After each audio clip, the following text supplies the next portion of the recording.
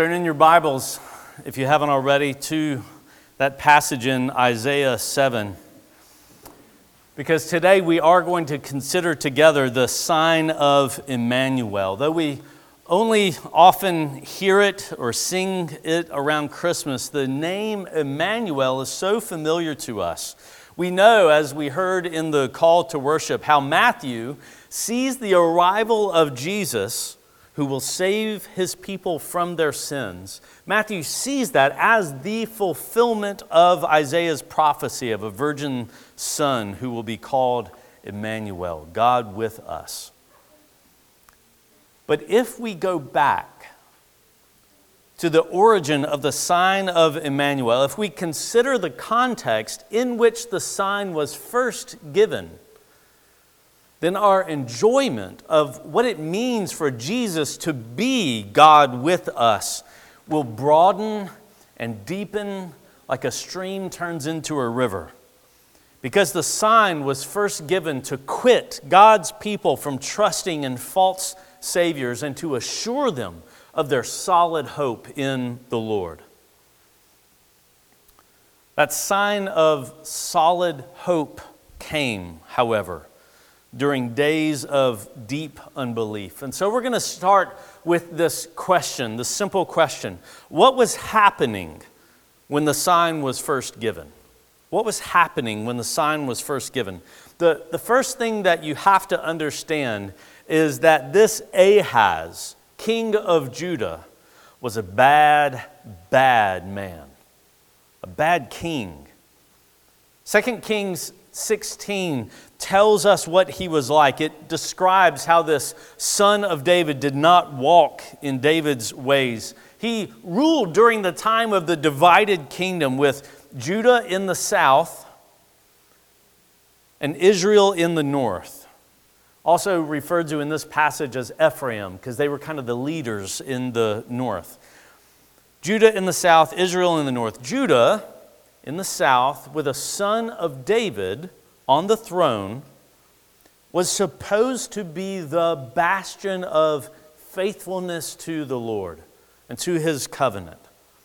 Unlike the breakaway tribes of the north who had rejected the Lord long before.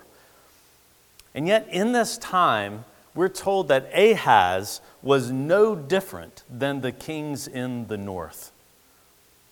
He even burned his sons as an offering, according to the despicable practices of the nations whom the Lord drove out from before the people of Israel. And he sacrificed and made offerings on the high places and on the hills and under every green tree. And it was during this time when Pekah, the king of Israel in the north, joined with Rezin, the king of Syria, and they came together against Ahaz in the south. We're told that they besieged Ahaz, but could not conquer him. What they did manage to do, however, is to grab some land from Ahaz. And Ahaz knew that the threat from these two in the north was only going to grow. As we read, threatened by these two enemies to the north, fear made his heart and the heart of all of his people shake like trees in the wind. What would a faithful son of David do? What would a good king do to lead his people through this dangerous moment? I think we know the answer. He would cry out to the Lord who had rescued his people again and again from the hands that were too strong for them. He would look to the Lord who had broken Pharaoh, the Lord who had opened paths for his people to pass through the sea, the Lord who shattered the walls of Jericho, the Lord who promised to fight for his people. A faithful king would look to the Lord in faith, even if he did wait for the word of the Lord to instruct him about what to do. And expressing that kind of faith in the face of this dual threat is exactly what Isaiah was encouraging Ahaz to do. Through Isaiah, the Lord invites Ahaz, trust me. He says, be careful. be quiet. Be quiet, echoing the word that Moses spoke to the people on the edge of the Red Sea. You don't have to do anything. Just be quiet and watch how the Lord delivers you. Be careful. Be quiet. Do not fear. And do not let your heart faint because of these two. Though Pekah and Rezin threatened destruction, the Lord said, it shall not stand. It shall not come to pass. This is what the Lord always does. He comes to people who are trapped, helpless, hopeless, threatened, shaking with fear. It doesn't matter if the danger is from outside of you or inside of you, from your circumstances or your own sin. He comes and He says to you, I will save you. Rely on me. He still says this to you. Do you take Him at His word? Well, Ahaz didn't. He didn't believe the Lord. And in this context of Ahaz's fear and failure, it's in this context that God graced him again, coming to him again through Isaiah, giving Ahaz permission to ask for a sign. A sign is a confidence-building confirmation that what God promises, He'll do. Let it be deep as Sheol or high as heaven, God said. In other words, let it be as supernaturally miraculous as you can imagine. Now we know that asking God for a sign in order to believe His word is ordinarily a bad idea. There are many places where people asking for signs are reprimanded for unbelief. And so Ahaz's seeming piety in refusing to ask for a sign, it seems commendable. But when we remember that this man who is actually quoting Scripture, saying that he won't test the Lord, when we remember that this is the same man who burned his sons to the gods of Canaan, then we can see through the hypocrisy. Isaiah sees through it too, and he berates Ahaz for trying God's patience now as he has throughout his reign. And so, since Ahaz won't ask, the Lord Himself says that He will give the sign. The sign will not be for Ahaz alone, it's for all the people. The you there in verse 14 actually shifts to the plural. This is a sign that will be for all of the people, and the sign is a boy. A boy, born of a young woman and named Emmanuel. Now, right away, we need to acknowledge something.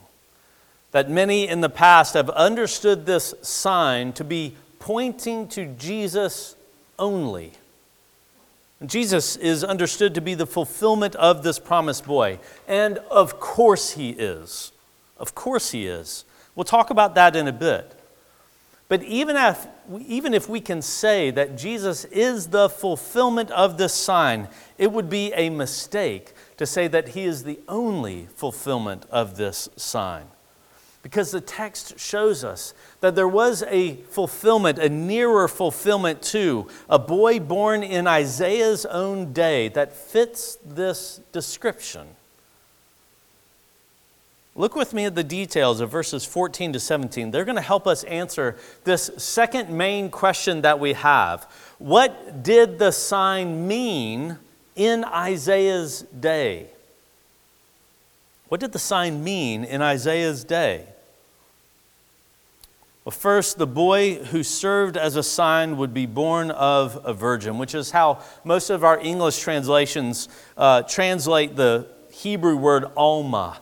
That word, however, Alma, simply refers to a young woman of marriable age, and it only needs to carry that meaning even here in this passage. Of course, obviously, in Matthew's gospel, he won't fail to see Mary, who's never known a man.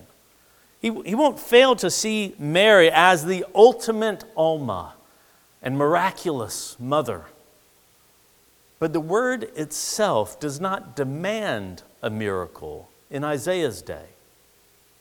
And when we consider the issue of time, we can see that even a child ordinarily conceived could fulfill this sign. Because if you hold together how quickly Isaiah expects the sign to appear with what happens immediately after this in chapter 8, then it actually seems most likely that Isaiah's own son is the sign. Listen to Isaiah from chapter 8. And I went to the prophetess, to his wife, and she conceived and bore a son. And then the Lord said to me, call his name Maher Shalal Hashbaz, which means quick to the plunder, swift to the spoil. For, he says, before the boy knows how to cry, my father or my mother, the wealth of Damascus and the spoil of Samaria will be carried away before the king of Assyria. That's the same idea that's present in our passage. Before the boy reaches this age of clear speech, which would be about the same time that he begins to know right from wrong, good from evil, before the boy reaches that age, the threat of Damascus, which is Syria, and Samaria, which is the northern tribes of Israel, the threat will be ended by the king of Assyria. But there's more. In 8:8, this same son of Isaiah seems to be called Emmanuel, a second name given to this boy. And during his young life will come the days of Assyria's king arriving like a flood, shattering all resistance, even though the assurance remains in 8:10 that God is with us. Add to this the fact that just a few verses further on, Isaiah refers to both of his sons as signs and symbols in Israel. And it's hard to escape the idea that Isaiah's son was the first sign of Emmanuel. If you think about it, it only makes sense that God's sign would mean something to the people who first heard it. If the sign is only referring to Jesus, it would have been functionally meaningless to the people who first heard it. But it meant something to them, even if the greater fulfillment was still waiting for Jesus. And so this sign of this boy, most likely Isaiah's son, it points the people to their hope in the Lord.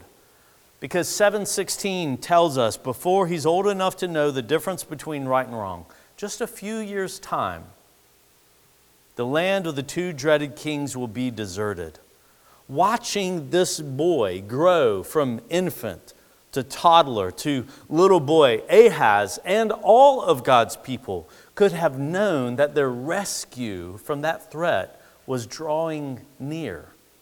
They only had to wait for the Lord. But before they could interpret this sign of a boy as being all good news, the prophet continues in verse 17. As was already hinted at, the Lord will bring on Ahaz and his people and on David's house calamitous days, dark days like those when the kingdom of Israel was first divided, and that darkness was going to arrive in the person of the king of Assyria. And now at this point we have to talk about Assyria. Because to us, this talk of the king of Assyria might seem like it's coming out of the blue, but it wouldn't seem so to Ahaz. And that's because in the face of this threat of the two bullies to his north, Ahaz, acting out of deep unbelief, was coming up with his own plan for rescue. To defend himself against the two bullies in the north, he thought it would be smart to become friends with the biggest kid in the neighborhood, a king who had a habit of gobbling up other kings and kingdoms like I do M&Ms. And so although the Lord offers himself as Ahaz's rescuer Scripture tells us what happens next. Again, this is from 2 Kings 16. Ahaz sent messengers to Tiglath-Pileser, king of Assyria, saying, I am your servant and your son. Come up and rescue me from the hand of the king of Syria and from the hand of the king of Israel who are attacking me. Ahaz also took silver and gold that was found in the house of the Lord and in the treasures of the king's house and sent a present to the king of Assyria. And the king of Assyria listened to him. The king of Assyria marched up against Damascus and took it, carrying its people captive to Kir, and he killed Rezin. Using gold from the Lord's own temple in Jerusalem, Ahaz bought protection from Assyria. Make no mistake, Ahaz was acting in faith. Only his faith was directed away from the Lord and toward Tiglath-Pileser of Assyria. And Judah was saved. Kind of. By Assyria's sword, the threat from the north was ended. And in just a few more years, the northern kingdom of Israel would fall to Assyria. But what happens when a king who gobbles up kingdoms turns his attention to you? What happens when the very thing that you trusted turns into a new source of fear? And it's here that we have to return to the sign of Emmanuel and what it meant, what he meant for God's people back then. Because in the words of one writer, while Ahaz calls in an army, God looks to the birth of a child. And if we're asking the question, what did the sign mean in Isaiah's day? Then the sign of the boy would point God's people to two simultaneous truths. First, the boy's life pointed them to the truth that the Lord is powerful to save. He relieves his people from fear with his powerful presence. But second, the boy's life pointed them to the truth that the Lord judges unbelief. Ahaz's trust in Assyria over his God would not be ignored, and so the sign of the boy's life was telling them that the king of Assyria would be both God's agent of deliverance and God's agent of judgment. That's actually hinted at in 7:15. Admittedly, this bit about the boy eating curds and honey when he matures, admittedly, it's hard to understand. On the one hand, it speaks of God's provision. Curds and honey would be hard to come by if you're shut up in the walls of a city under siege. And so there's assurance here that the growing boy will not live under the threat of war from Pekah and Rezin. But on the other hand, curds and honey would be the most readily available food in a land that is depopulated, unworked, untilled, which it would be when the king of Assyria carried off most of its inhabitants. And so this sign of Emmanuel was actually a dual sign, meant to both reassure and to warn. It reassured because God was still committed to his people. The threat they faced would not be the end of their story because God was still with them, still willing to save them. But like I showed the kids, the rope that Ahaz hoped would be his lifeline would actually become the source of his ruin. Because although the Lord is merciful and gracious, Tiglath-Pileser, king of Assyria, was not. And from this moment on, the kingdom of Judah would always always live under the shadow of foreign power, even up to the day when they themselves were conquered by the king of Babylon. What's so striking in this passage is how God used the very thing that Ahaz trusted to both deliver Judah and judge Judah. Assyria, yes, removes the short-term threat of Pekah and Rezin, but becomes itself an even greater threat to God's people. The biting flies are replaced with murder hornets. So you can imagine how God's people must have received this sign of a boy. It had to humble them. If their own hearts were hoping that Assyria would bring the rescue that they needed, then this sign had to convict them and lead them to humble repentance for sending their faith in the wrong direction. But at the same time, the sign of Emmanuel must have filled them with hope. It must have instilled hope in their hearts, hope and longing. Hope and longing that was met and encouraged by the words of Isaiah himself. Because if his boy was the first fulfillment of Emmanuel, fulfilling the initial sign, then Isaiah also spoke of another. Because although the details of Isaiah 7 and 8 can describe Isaiah's son, the promises of chapters 9 and 11 look far beyond him. Far beyond him to another child born, to another son that was given. And this later son will be the great light dawning on those in darkness. He'll be the source of exceeding joy and oppression breaking. And the government shall be on his shoulders, and his name shall be called Wonderful Counselor, Mighty God, Everlasting Father, Prince of Peace. Of the increase of his government and of peace there will be no end. On the throne of David and over his kingdom, to establish it and to uphold it with justice and with righteousness from this time forth and forevermore. The zeal of the Lord of hosts will do this. And this child will not be the son of Isaiah, but rather a shoot from the stump of Jesse.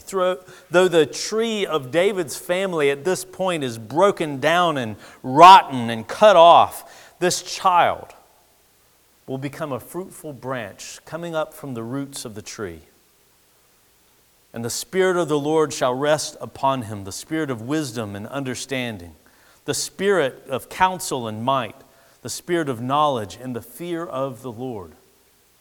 And his delight shall be in the fear of the Lord.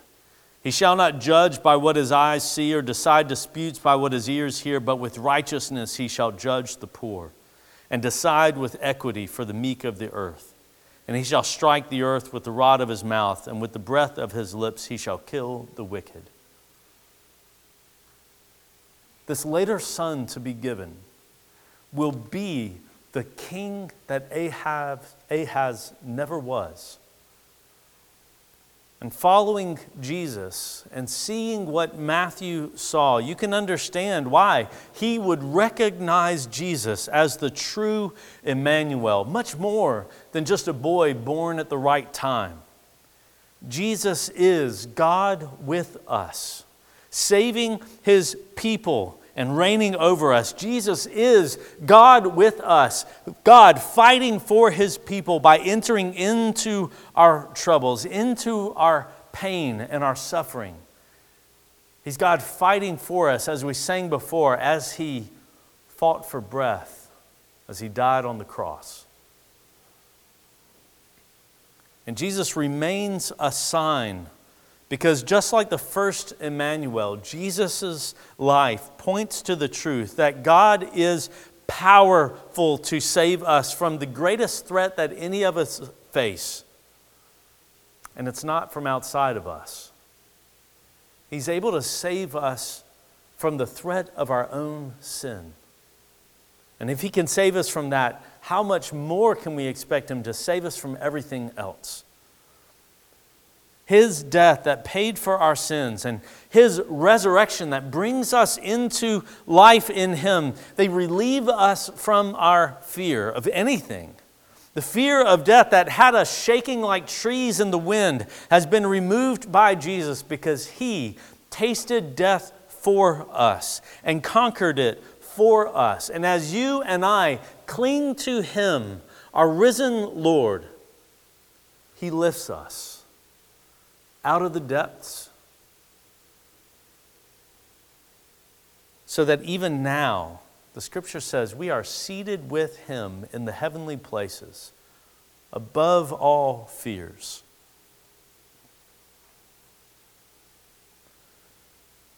But if Jesus remains a sign for us that God is with us to save, we must also see that Jesus remains a sign for us that the Lord judges unbelief. We know how easy it is to make up our own means of rescue. Like Ahaz, we're always looking for something to get us out of the mess that we're in. Maybe this mess is the hard circumstances that are caused by somebody else, hard circumstances that we have to live in. Or maybe it's a mess of our own making, the overflowing consequences of our own sin. Either way, we know what it means to be in a bad spot, needing rescue but trying to do it ourselves. And it's here that the sign of Emmanuel meets us. And Jesus himself invites us to rely on him because the other things that we cling to, hoping to make our lives tolerable, will not be able to do it. And we might just find that they become the source of our next trouble, a bigger trouble. So here in this Advent season, we still need the sign of Emmanuel. But the gospel assures us that just as Jesus was born Emmanuel, God with us to save us from our sins, Christ who died for our sins rose again, and he remains Emmanuel. Have you ever noticed how Matthew chose to bookend his gospel with the promise of God's presence with us? What was it that Jesus said to his disciples after he was raised? Jesus came to them and said to them, "All authority in heaven and on earth has been given to me. Go therefore and make disciples of all nations, baptizing them in the name of the Father and of the Son and of the Holy Spirit, teaching them to observe all that I have commanded you. And behold, I am with you always, even to the end of the age." The hope that we have as we cling to Jesus is that he was and is our Emmanuel, saving us, not merely saving us from the geopolitical threats or bad political leaders or bad circumstances. He is saving us now from our deadly slavery to sin, so that he can reign over us as our good and faithful King. And because he is still with us to save, that's why we call this good news. Do you believe it? Amen. Let's believe it together. Let's pray. Father, we praise you for this sign. Father, protect us from unbelief. Holy Spirit, open our eyes again every day to turn away from the lesser things, from the false saviors that we are so tempted to trust in, the things that we are so easily that we so easily grab onto because they feel real and they feel tangible and we can see them and we can touch them. Father, deliver us from the falseness of these things and turn our eyes upward again to see our crucified and risen King who is with us to save us in his Spirit. Father, we ask that this hope of Emmanuel would fill our hearts even today, even this week, as we step into this Advent season. Let us remember it and live in this hope so that we might also be those who show the hope of Christ to others. Father, let the light of Christ, the light of Emmanuel, shine through us so that many may see and fear you. This we pray in the name of Christ our Lord. Amen.